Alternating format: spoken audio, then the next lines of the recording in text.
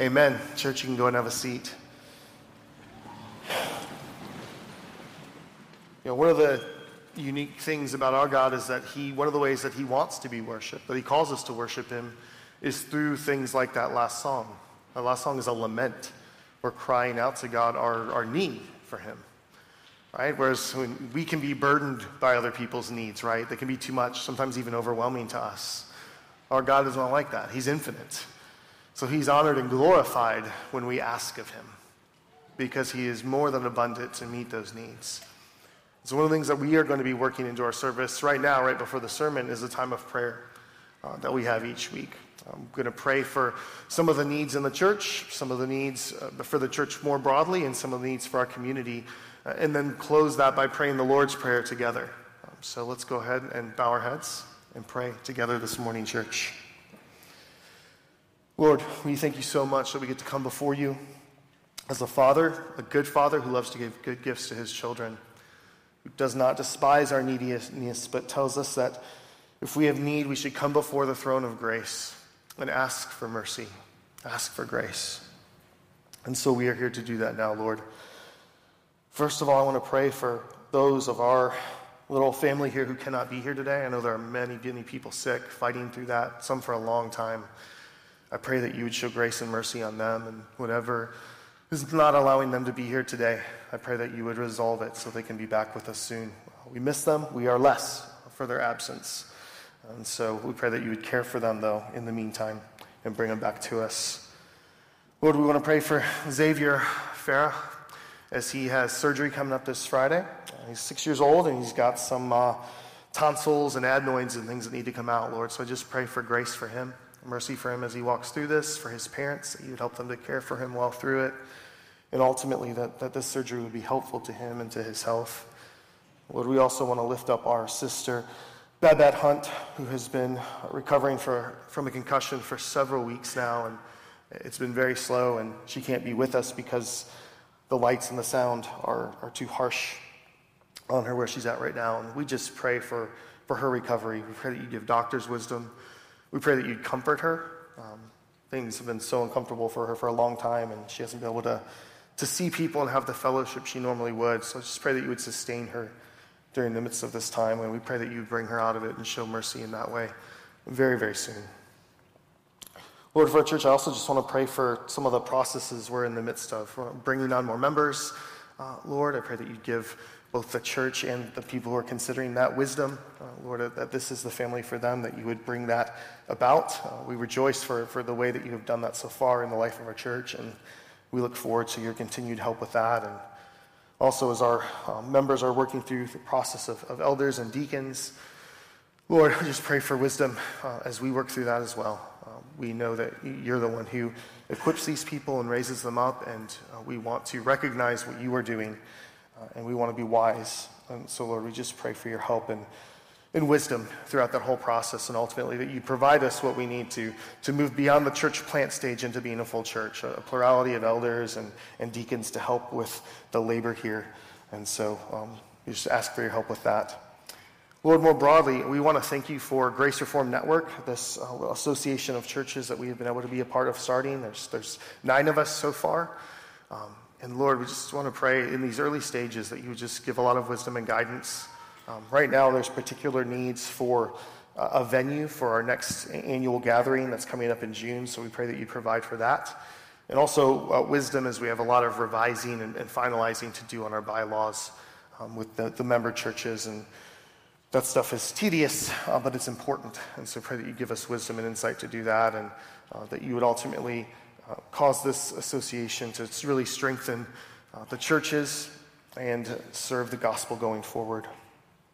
Lastly, Lord, we pray for this community that you have placed us in here in Columbia and the surrounding communities. Lord, we pray that you would convict our neighbors here of their sin. Lord, we pray that you would dissatisfy them with their idols, that you would make them desperate for what can only be found in Jesus Christ. Make our church, both when we are gathered and when we are scattered into our various vocations and locations, faithful witnesses to your law and your gospel.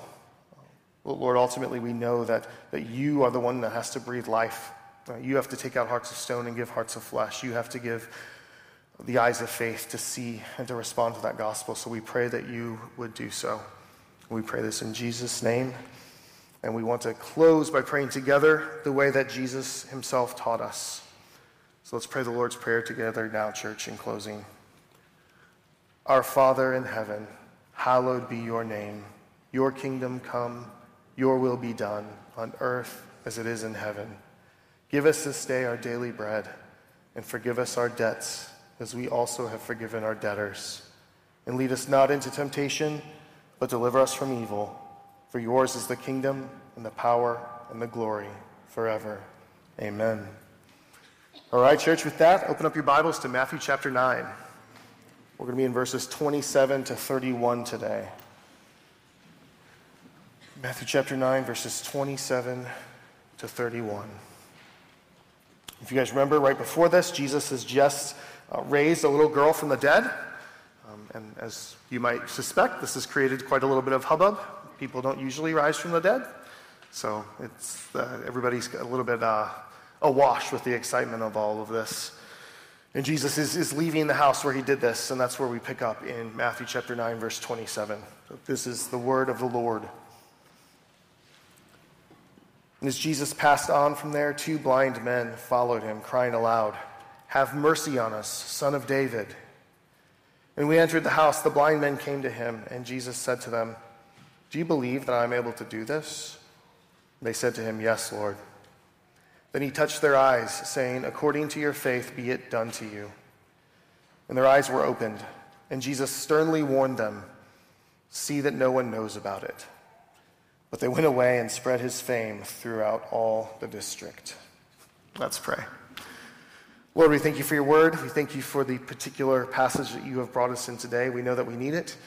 We know that you've given it to us to reveal yourself and to work in us. And so we pray that you would do that by your Spirit, that your Spirit would be with my words, that he would make them yours, and that he would be with our ears and our hearts, that they would be receptive, Lord, and that you would work by your word in us exactly the way that each needs.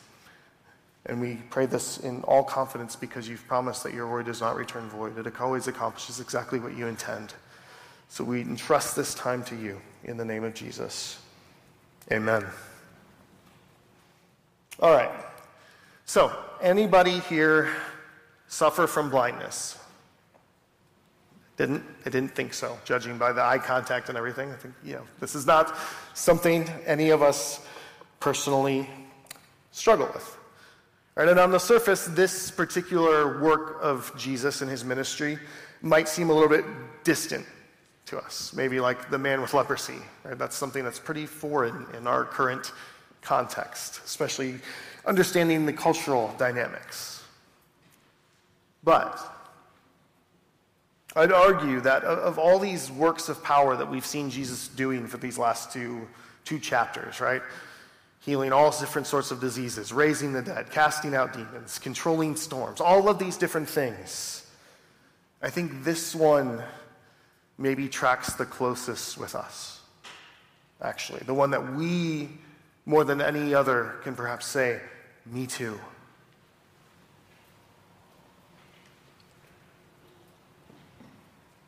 But to see that, we've got to dig a little bit deeper into it, right? On the top level of things, we're going to see that Jesus is the Messiah that comes to give sight. But then, as we go a little bit deeper, we're going to see that there is a blindness that all of us share, right? That blindness is not unique to these 2 men, to the small population who cannot see. There is a blindness that every person in the human race has. And we're going to see 2 different kinds of sight. For those of you who are Christians here this morning, the one sight that you have already been given, but also another sort of sight that is our blessed and great hope to come. So that's what we're going to see. Let's get into it, all right? First, let's check out the Messiah who gives sight. Right? Jesus healing the blind, right? He's been healing a whole bunch of people. He's been doing all these acts of power, demonstrating his authority over all things, from the cells in your body to storms to death itself. and the demonic powers. It's been just display after display after display of the total authority of Jesus Christ. But this particular healing has a little bit of a unique fingerprint. It does say that absolutely, but it says more. Particularly, it identifies him as the Messiah. In Isaiah 35, this is a prophecy of the Messiah who is to come. Opening the eyes of the blind is something that is associated specifically with the Messiah who is to come. This is one of the things that they were to look for in this one who is coming. Isaiah 35, verses 2 through 6 say this: "They shall see the glory of the Lord, the majesty of our God. Strengthen the weak hands and make firm the feeble knees. Say to those who have an anxious heart, be strong, fear not. Behold, your God will come with vengeance and with recompense of God. He will come and save you. Then the eyes of the blind shall be opened, the ears of the deaf unstopped. Then shall the lame man leap like a deer, and the tongue of the mute sing for joy." So that first sign that's given there in verse 5 is that the eyes of the blind shall be opened, along with other things. But one thing that's interesting, on top of considering this, not only is it prophesied, but if you look at the Old Testament, there's a lot of miraculous stuff that happens in the Old Testament, right? Whether it's through his prophets or God intervening directly, all sorts of things happen. Rivers turn to blood. The dead are raised, right? The sun stands still. All kinds of miraculous things in the Old Testament. But you know what we never see? The eyes of the blind opened. You never see it in the Old Testament. You never see it until Jesus. And we're going to see a little bit later on in Matthew, Jesus himself holds this out as an identity marker, particularly for John the Baptist, who's in prison and kind of wrestling with some doubts and struggling a little bit. In Matthew 11, 2 through 5, we read this: "Now when John heard in prison about the deeds of Christ, he sent word by his disciples and said to him, 'Are you the one who is to come, or shall we look for another?' And Jesus answered them and says, 'Go, tell John what you hear and see. The blind receive their sight. The lame walk, lepers are cleansed, the deaf hear, the dead are raised up, and the poor have good news preached to them.'" So Jesus himself holds this out as like, hey, this is part of my calling card as the Messiah. This guy is going to bring sight to the blind. I'm doing it. I'm that guy. So again, revealing very, very clearly, especially if you're a Jew and you have the context of the Old Testament and the prophecies and everything, this would have been very clear what Jesus is pointing to here. But now we should get curious, right? And it's good to be curious about Scripture, about the Lord, right? And we might ask, why? Why is giving sight to the blind such a specific and significant messianic act, right? Why not pick just any other random act of power? Yeah, there's some other ones that go along with it, but why this one? Well, we've already seen through these last couple of chapters that Jesus is often using these physical acts that he does to communicate greater spiritual realities. Think about how many times we've seen him touch unclean people and make them clean and him not become polluted, right? Communicating, yes, he's healing that person, and that's, wonderful in its own place, right? But he's communicating deeper spiritual realities at the same time. And that is the case here as well. Because blindness is not restricted to a very tiny percentage of the population. Blindness is actually ubiquitous. It's something that every single one of us have experienced. Blindness is one of the ways that Scriptures describes the way we are in our sin. It uses other things. It says we're dead. But blind is one of the ways that it describes us. Spiritual blindness. Spiritual blindness is the lack of ability to understand and rightly to respond to things as they truly are. It's the lack of ability to understand and rightly respond to things as they truly are. In a somewhat cruel irony, this blindness began with a pursuit of greater sight. All right, let's go back to Genesis 3. Pick up in verse 4. This is where the serpent is in the midst of tempting Eve. And she's told him what the Lord told them, and the serpent answers back. And then this is what he says in verse 4. He says, the serpent said to the woman, "You will not surely die if you eat of the tree that the Lord prohibited." Then he goes on to say, "For the Lord knows when you eat of it, your eyes will be opened, and you will be like God, knowing good and evil." So when the woman saw that the tree was good for food, and it was a delight to the eyes, and that the tree was to be desired to make one wise, she took of its fruit and ate. And she also gave some to her husband who was with her, and he ate. Then the eyes of both were opened, and they knew that they were naked. And they sewed fig leaves together and made themselves loincloths. Now, this is just so wild. Satan convinced our first parents that they were blind when they could actually see. Right? That time in the garden is when they actually saw things clearly. They got to dwell in the presence of the Lord, and they knew what was right and wrong because he told them. He revealed it to them. Right? They were not lacking any kind of sight that they needed. And yet that was the lie. Right? That God is keeping you in the dark. Right? There's more out there to know. He is keeping you down by withholding this knowledge from you. Right? So you need it. Once you have this, you will be like him. And of course, it's an utter lie, right? And we can tell from the response. They eat, and there's a sense in which their eyes are opened, but not in the way they thought. Right? They don't become like God. It's the exact opposite. They actually lose their fellowship with God completely, the fellowship that they did have. Notice their response to this eyes being opened. What do? They have to cover themselves. They have to cover themselves. Right? Before this, they had known sin and evil because God had told it to them. They knew what it was. But now they had participated in it.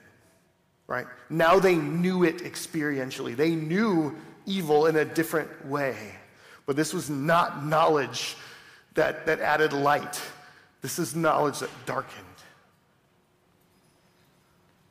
Right? So now they know evil. They know sin. They know rebellion. And along with it, they know guilt and shame and death. And ever since then, we are all born with a blindness that does not see God rightly, that sees God in the way that the serpent paints him rather than as he truly is. And so this blindness shows up in a variety of ways. Some people dismiss him as a fantasy. They reject him as one of many. They see him as distant and uninvolved and therefore not mattering to their actual lives. Some fear him as domineering and almost evil. Some would rather fashion him into their own likeness and image. This blindness can show up in different ways, but it is all blindness still the same. The staunch atheist is blind, and so is the person who remakes Jesus in their image by just changing this much, right? The person who just tweaks the gospel a little bit.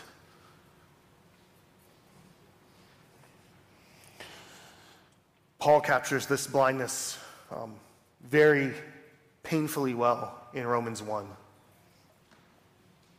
Romans 1, I'm going to read a long passage from Romans 1 because I think it's important for us to just kind of hear this fleshed out the way that Paul does. Romans 1:18 through verse 31. For the wrath of God is revealed from heaven against all ungodliness and unrighteousness of men, who by their unrighteousness suppress the truth. That's a way to describe blindness, right? And by their unrighteousness suppress the truth. For what can be known about God is plain to them, because God has shown it to them. For his invisible attributes, namely his eternal power and divine nature, have been clearly perceived ever since the creation of the world in the things that have been made. So they are without excuse. For although they knew God, they did not honor him as God or give thanks to him. But they became futile in their thinking, and their foolish hearts were darkened. Claiming to be wise, they became fools and exchanged the glory of the immortal God for images resembling mortal man and birds and animals and creeping things. Therefore God gave them up in the lusts of their heart to impurity, to the dishonoring of their bodies among themselves, because they exchanged the truth about God for a lie, and worshipped and served the creature rather than the Creator, who is blessed forevermore. Amen. For this reason, God gave them up to dishonorable passions, for their women exchanged natural relations for those that are contrary to nature. And the men likewise gave up natural relations with women and were consumed with passion for one another, men committing shameless acts with men and receiving in themselves the due penalty for their error. And since they did not see fit to acknowledge God, God gave them up to a debased mind to do what ought not to be done. They were filled with all manner of unrighteousness, evil, covetousness, malice. They are full of envy, murder, strife, deceit, maliciousness. They are gossips, slanderers, haters of God, insolent, haughty, boastful, inventors of evil, disobedient to parents, foolish, faithless, heartless, ruthless. Though they know God's righteous decree that those who practice such things deserve to die, they not only do them, but give approval to those who practice them. It's a long passage, but it paints out the picture of what we're talking about so well. Right? This inversion that happens, where what is evil is seen as good and what is good is seen as evil. Some of these phrases, right? By their unrighteousness suppress the truth, become futile in their thinking. Hearts are darkened. Claiming to be wise, they become fools.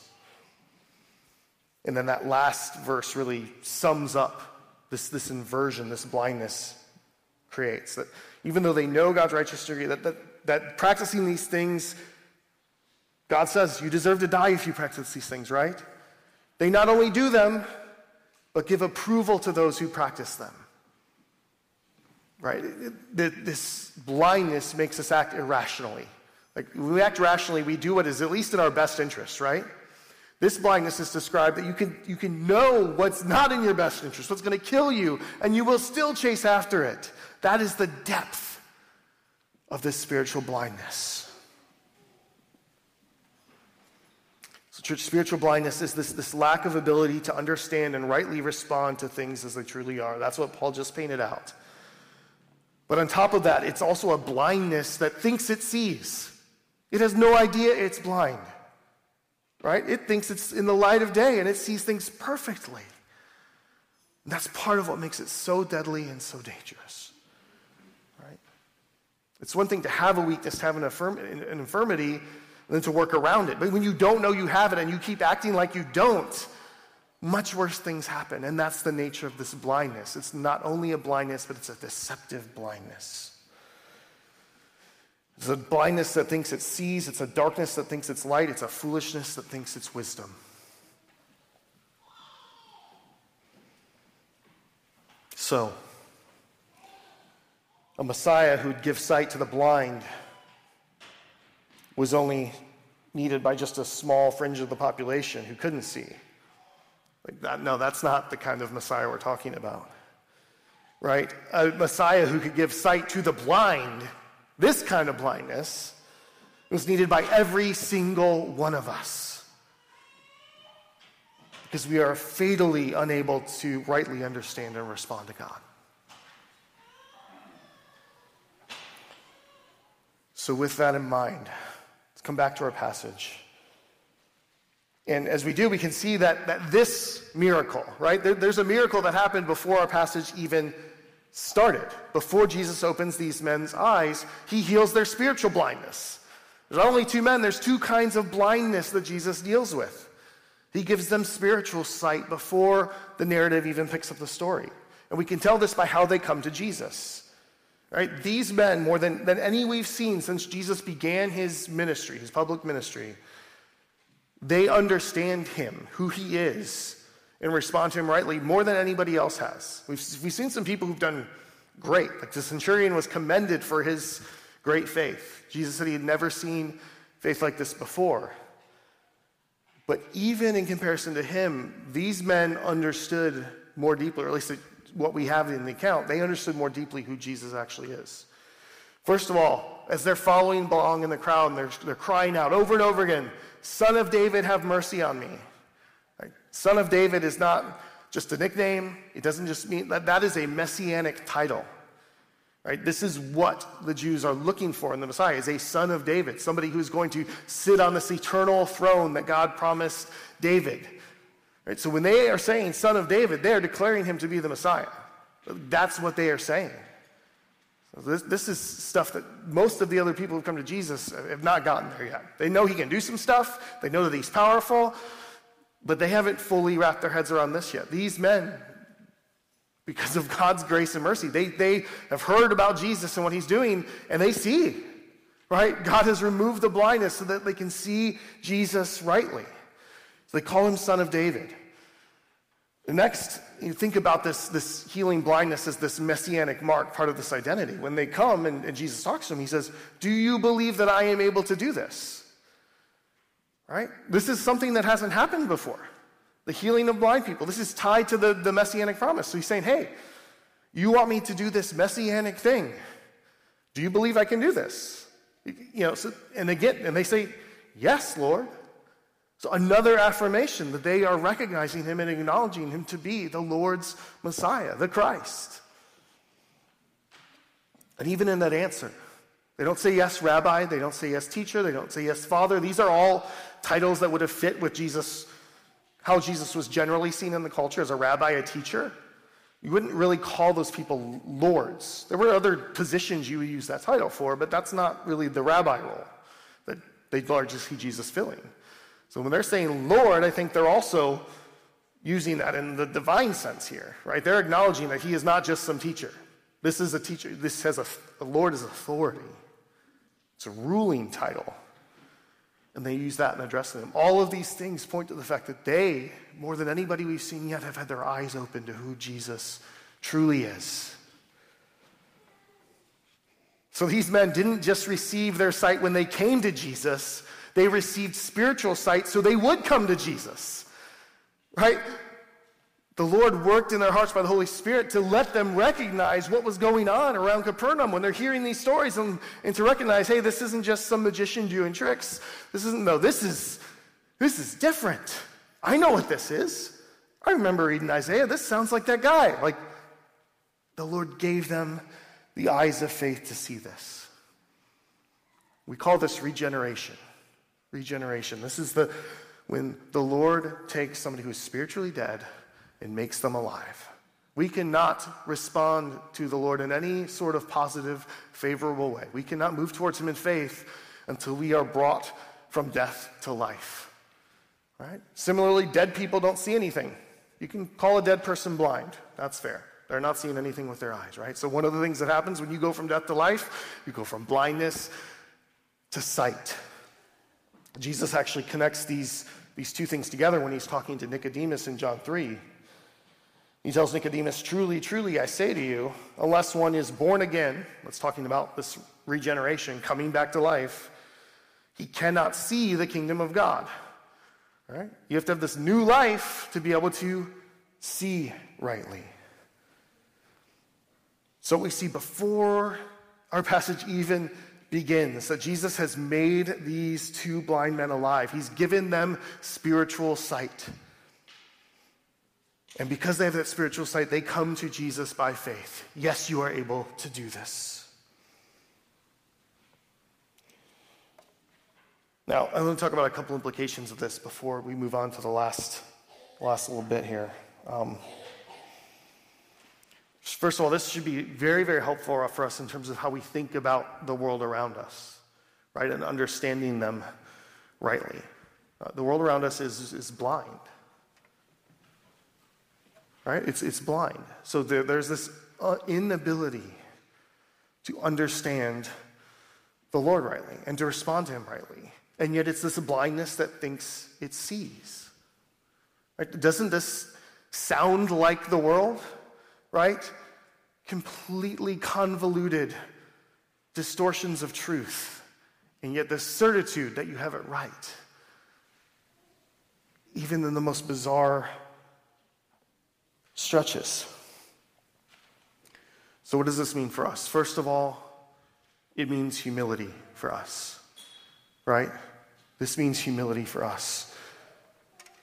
Beloved, you did not come to Christ because you are wiser, because you are stronger, because you are more moral than those who are in blindness around us. That is not why you came. You came because your eyes were opened, because you were blind, but now you see. So there's no room for arrogance in Christians, ever. If we boast in anything, we get to boast in the cross. That's it. All of our boasting is in the work of Christ, always and only. So self-righteousness, arrogance, pride has to die. It needs to be mortified with the rest of our sin. And we'll never relate to the world the way we are rightly called to from a place of prideful hubris towards them. Right? But then we also be mindful that we are in a blind world. Right? We are in a world where most people are stumbling around in the dark thinking they see. Right? You just picture this in like if we threw these chairs all around and turned off all the lights, right? It would be a little chaotic in here. It's chaotic enough that the lights are on, right? After the service is over. Imagine that. It would be wild, right? That's where we live. We live in a world full of blind people who think they can see. So a couple of things we need to be mindful of. First of all, beware of following the blind, right? The blind aren't, again, they don't think they're blind. They think they see, and they want to lead other people, right? The world preaches to you, right? Do not follow the blind. We are to be in the world, but not of the world. Right? If you can see, it is foolish to act like a blind person. So Christians, we need to be aware of that. And then we need to be aware of this when it comes to loving the blind world, right? It is not love for the blind world to let them live in their false reality and to encourage them on in it, right? This gets distorted sometimes. You say, love the world. Well, you have to define that. God's the one who defines what love is. And encouraging people in lies and deception is not love, right? That's hating people, right? That's you'd rather not be uncomfortable while they stumble their way to destruction than to say something that might hurt a relationship. That's not love. Right? To call that love is, it's just coping, honestly.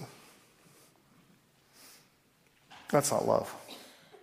But we also have to understand, too, at the same time, that we can't, by our own contriving, make people see. Right? It's not, if we find the right program and we do the right things and we make things the right way, then we'll make them see. No, it's the Lord alone who makes people see. His Spirit is the one who does the work of regeneration. And so what we need to do is look at His Word and say, well, how does he do this? All right, a couple passages. 2 Corinthians 10, 3 through 5. For though we walk in the flesh, we are not waging war according to the flesh. For the weapons of our warfare are not of the flesh, but have divine power to destroy strongholds. We destroy arguments and every lofty opinion raised against the knowledge of God, to take every thought captive to Christ. So, again, we need to understand the nature of the war that we're in, right? The blind people are not our enemy. The blindness is the enemy, right? We want to have the heart of our Savior who came to give sight to the blind. That is meant to be our heart. Even when they are not kind to us, even when they don't treat us the way, it doesn't matter. They are not our enemy, even if they see us as theirs. Right? But what is it that makes war on this deception? What is it that makes war on, what shines light into this darkness? What are these weapons of warfare that are not of the flesh, but have this power to destroy strongholds and destroy arguments and all these lofty opinions, all these false truths that speak against the reality of who God is and what He's done? Well, if we look at Romans 10:4, 10:14, spiritual sight comes through the eyes of faith. And where does faith come from? Romans says this, "How then will they call upon him whom they have not believed? And how are they to believe in him in whom they have not heard? And how are they to hear without someone preaching?" Faith comes by hearing, right? When people are locked in this blindness and this world of lies, how do they see the reality? By the church bearing witness to who God truly is, what he truly says, right? They're in the dark, they can't see anything, so what do they need? We have to talk them onto it. We have to talk them onto who the true God really is, what he has actually said, what is actually good for them, what is actually bad for them.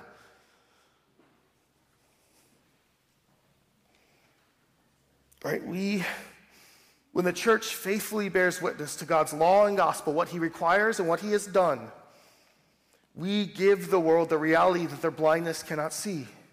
And God works through that to give them faith. God is the one doing it, but he works through the proclamation of his word, going to blind people. Right? The church is we're a little bit like, again, you guys know all my analogies are sports or military. This one's military. Two choices, right? But we've got, in the military, we have night vision goggles, right? And in the Marine Corps, we really want to own the night. That's one of our things. So we train at night all the time. When you're out in some of these places that are far away from the city, it's really, really dark at night. But then when you flip these things on, you can see what reality is. And it looks very different than when you have them off. Right? Well, we're in a world of people without NVGs who can't see anything, and we have been given sight. We can see what's going on. We can see where there are ditches and trees and all this stuff. And our job now is to tell them the truth, right? To love them enough to tell them what it really looks like.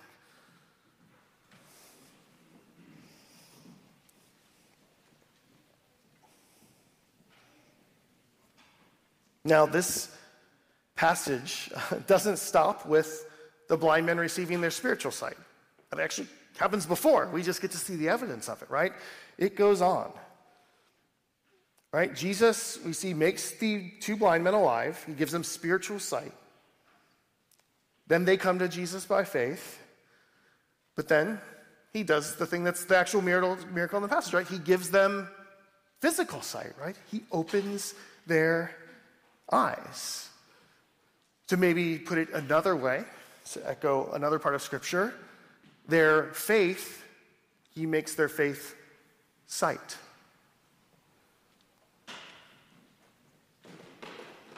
And this points us again to our reality, our spiritual reality. Right? Imagine being blind, right? We already agreed none of us are. We can all see stuff. We're blessed in that way. But imagine being blind. You've never seen anything. What would be the best thing? Right? You're going to get to see. What would be the greatest thing? You can probably think of all sorts of different stuff, right?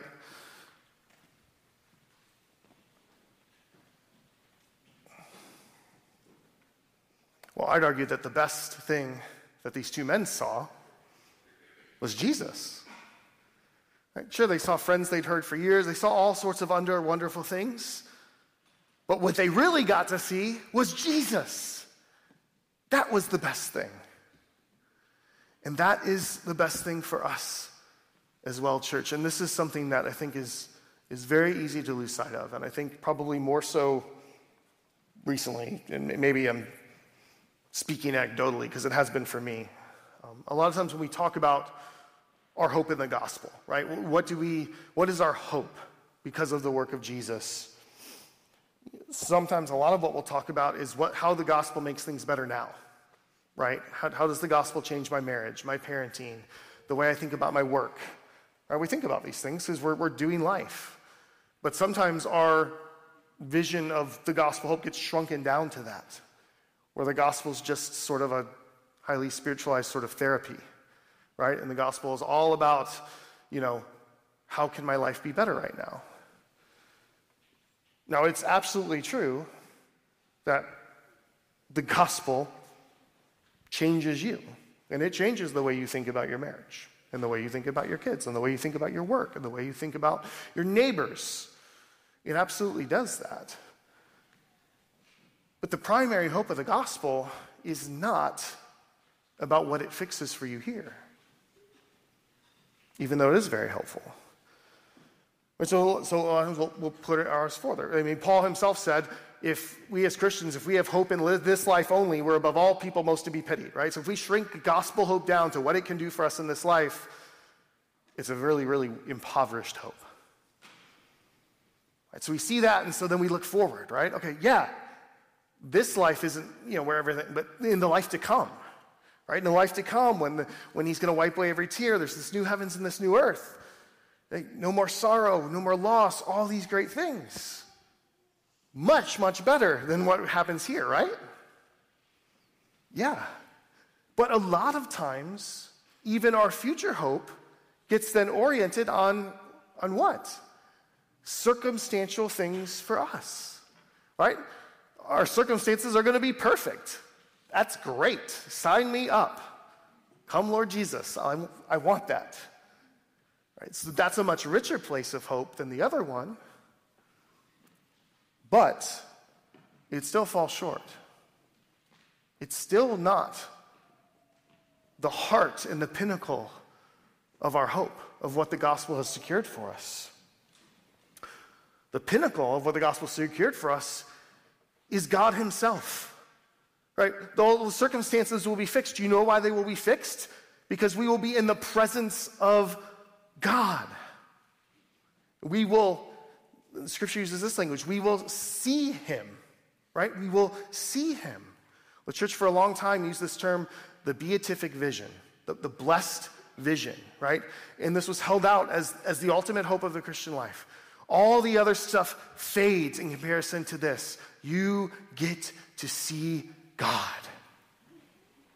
Right? And if we have a right view of God, or like you first hear that, you're like, that's like the best, like seeing something, like is that going to be boring, right? If that's the best.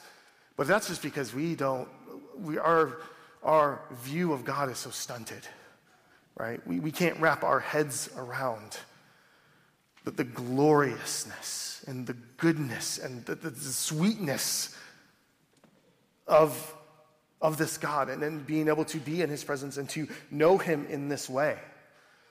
The most profound gift of the gospel is not the gifts, it's the giver. The one who gives them gives himself to us. I want to show this to you guys from a few passages. One that I think is from Job. And it's right from the middle of Job, right? So the very beginning of Job, it's pretty happy for a few verses. Things get happy right at the end of it. The middle is rough, right? This is from the rough part. This is when Job is in the midst of his suffering. And in Job 19, he says this. He says, "For I know that my Redeemer lives, and at the last he will stand upon the earth. And after my skin has been thus destroyed, yet in my flesh I shall see God, whom I shall see for myself, and my eyes shall behold, and not another. My heart faints within me." Brother Job understood this. He lost everything. I mean, in ways that none of us have lost everything. And yet in the midst of that, in the midst of his pain, what did he go to as his hope? Everything is gone, but I'm going to get to see him. I'm going to get to see him.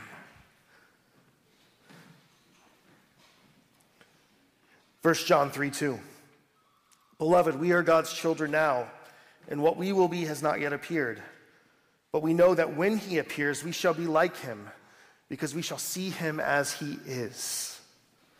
That's a remarkable statement. We are going to see him as he is. And that seeing, don't miss this, that scene is so powerful that it actually changes us and transforms us.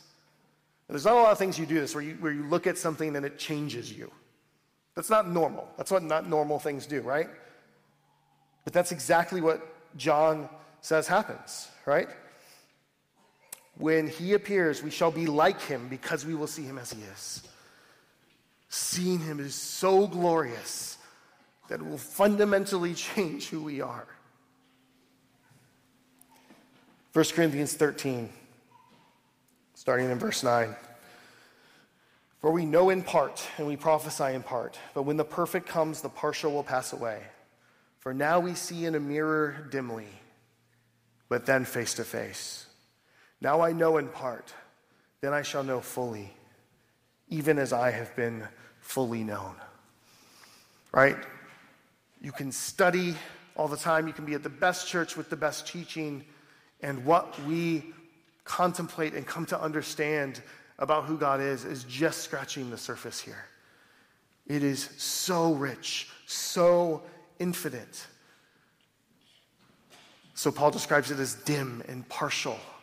But that dim and partialness is going to fade away, and we are going to see him in this different, fuller way that we cannot even wrap our heads around right now. And notice that this seeing him, there's also this aspect of the fact that in this, it's not just one way, but he also knows us in the midst of this.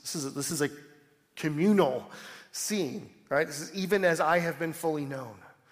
Right? So in some sense, Paul's using the language to describe that we are going to know God the way that God knows us. Now, it's a little bit of an analogy, right? Because we will never know anything the way God knows it, based on his character. We are not him. But he's showing that's the type of knowledge, the sort of completeness we're going to have then compared to the limits we have now. Paul's just trying to draw that out for us. One last short one from Revelation. Revelation 22:4. They will see his face, and his name will be on their foreheads. This is talking about in the New Jerusalem, right? And we will see his face, and his presence is going to be the light of this new city that we will indwell. He will not only be the light, he is the thing we will see all other things by.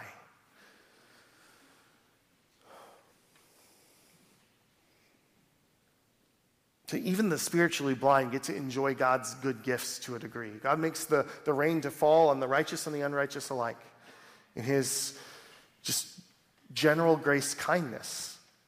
He lets everybody enjoy a lot from him, right? So he does not give his people merely sight to see his gifts, right? But to see him. Westminster Confession of Faith, or the Shorter Catechism, I should say. Famously, the first question is, what is the chief end of man? The answer is the chief end of man is to glorify God and enjoy him forever. That answer captures this reality so well, right? Like you were designed and made to enjoy God, right? And to glorify him in that enjoying of him, right? To rightly respond to that joy. And this vision that is to come is really bringing that to a head, right? Everything short of that will not satisfy. It's not enough. This is why so many people feel lost and rudderless, because you're trying to find satisfaction in something that can never satisfy you. No created thing can live up to seeing the Creator God. That is the thing. It's it. It's reminded of the quote from C.S. Lewis. You've probably heard it before. But he wrote in his essay, The Weight of Glory, "It would seem that our Lord finds our desires not too strong, but too weak. We are half-hearted creatures, fooling about with drink and sex and ambition when infinite joy is offered us. Like an ignorant child who wants to go on making mud pies in a slum because he cannot imagine what is meant by the offer of a holiday at the sea. We are far too easily pleased." And I think Lewis is right. When we find our hope in Christ to be unsatisfying, I would suggest that this is the reason why.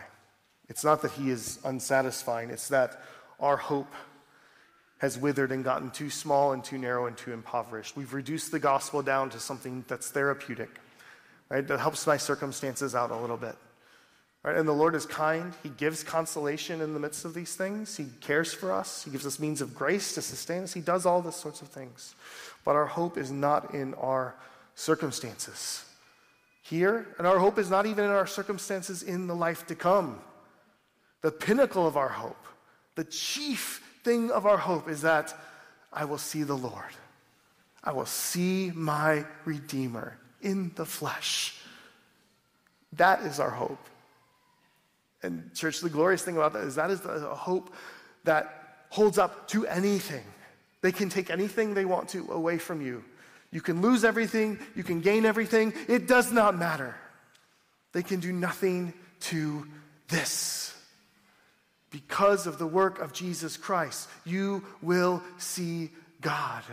And the amount of joy and satisfaction and bliss and just every good, glorious, positive thing we can possibly imagine is unmatched by anything outside of him. Preaching about this is so hard. You can't do it. It feels silly to try to communicate this. But this is where we need the Lord to give us the eyes of faith, right? To trust that whatever we have to walk through here, that the circumstances, but that the thing that he has secured for us because of the work of Christ is going to be so good and so rich. Just think about it this way, guys. Think about God's gifts to us, right? He gives us freedom from guilt and shame, the end of grief and loss and want. He meets all our physical needs. He gives us resurrection from the dead, and he kills death and gives us eternal life. All of these things are gifts he gives. And if that's how amazing the gifts are, how glorious must be the giver. If that is how marvelous the gifts are, how great must be the giver. Valentine's Day was this week. I don't know if you do much for that, but right, if you have a significant other, they might have given you something, right? It's one of the things we do, right? Well, what is better, your significant other or the gift they give? There's no comparison, right? The person is so much greater, so much richer. It doesn't matter what they did for you. They are the treasure. And it is no less so with the Lord. His gifts are amazing, but he is so far greater. It's awesome to look at the Mona Lisa, but how much richer to know Leonardo da Vinci and to share a meal and drink with him and to watch him and to know him. So much better. Anybody can see the Mona Lisa. You see what I'm saying? How glorious must be the one who gives us such things. He outshines all of these things. I love the end of this passage is funny. I heard the chuckles as we were reading it, right? Jesus strictly charges them. There's 2 words here to really enforce it. Do not say anything. And immediately they go out and tell everyone, right? It's come on, guys, you had one job. But think about it in the lens of this, right? They had been blind, and now they see. And they don't just see, they see Jesus, the one that brought them from death to life, from blindness to sight, the one who will cause them to live forever. They saw him. And now Jesus is don't talk about it. Can't happen. They can't not talk about it, right? I was talking to this is a few years ago, I was talking to some other guys about evangelism, and we're talking about different techniques and wanting to teach people different ways to do it. And one of the things I said is you know what? You know where evangelism comes from? People understanding who God is and what he's done deeply. Because then this happens. If you understand who God is and what he has done for you, you have to talk about it. It just happens. Because it is so good and it is so rich. And that is what happened with these men. They saw the Messiah and they can't shut up. Right? This is why theology is important. This is why getting good teaching is important. Our God is infinite. There is so much to ponder and to contemplate and to meditate about who he is. We will never exhaust it. And as we do that, the image of him that we see by the eyes of faith grows, and it becomes more true and more faithful and richer and deeper. We get this little foretaste of this, right? And we see the glory, and that spills out of us, right? Evangelism is not used car sales, right? You're not trying to sell lemons to people, right? Evangelism is literally declaring good news. It is proclaiming good news. You can't proclaim good news until you have good news. Good news is the person of God and how that person has worked for us in redemptive history. Go deeper and deeper and deeper into that, right? You're cold, you don't need new things. Deeper, right? You don't need something else. You don't need to get beyond the gospel. You don't need to get beyond the person of God. Deeper. That's where the fire is. That's where the life is. That's where the light is.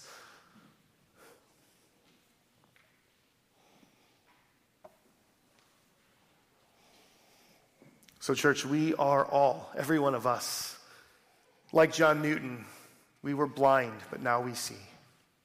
We were blind, but now we see. We should be humbled to be recipients of such grace and mercy. And we should long to see the one who has worked such mercy for us. It should be the number one desire, the passion of our hearts. You guys have heard the old saying about, heavenly minded, no earthly good, right? Too heavenly minded, no earthly good. That is such a lie. Your earthly worth does not diminish when you are focused on heaven and the age to come and seeing the Lord. No, that is what actually properly shapes your life here. That's what properly orients you so you can live in this world well. The problem is not Christians who are too heavenly minded, it's that Christians are not heavenly minded enough, who don't rightly contemplate God enough, who don't rightly desire him enough, and pursue knowing him enough. That's the deficiency. Not that we don't think about worldly things enough. Get your head out of the clouds. It's such a lie. No, if you want to live this life well, contemplate the one you'll see. Long for the one you'll see. Look forward to live well here. Let's pray. Lord, we thank you so much for your word. Thank you for this incredible hope. A hope that, yes, does help us now. Yes, creates perfect circumstances for in the future, but the fact that we will see you as you are. Lord, please give us, by your Spirit, help us to realize what a rich and precious thing that is. We pray this in the name of Jesus. Amen.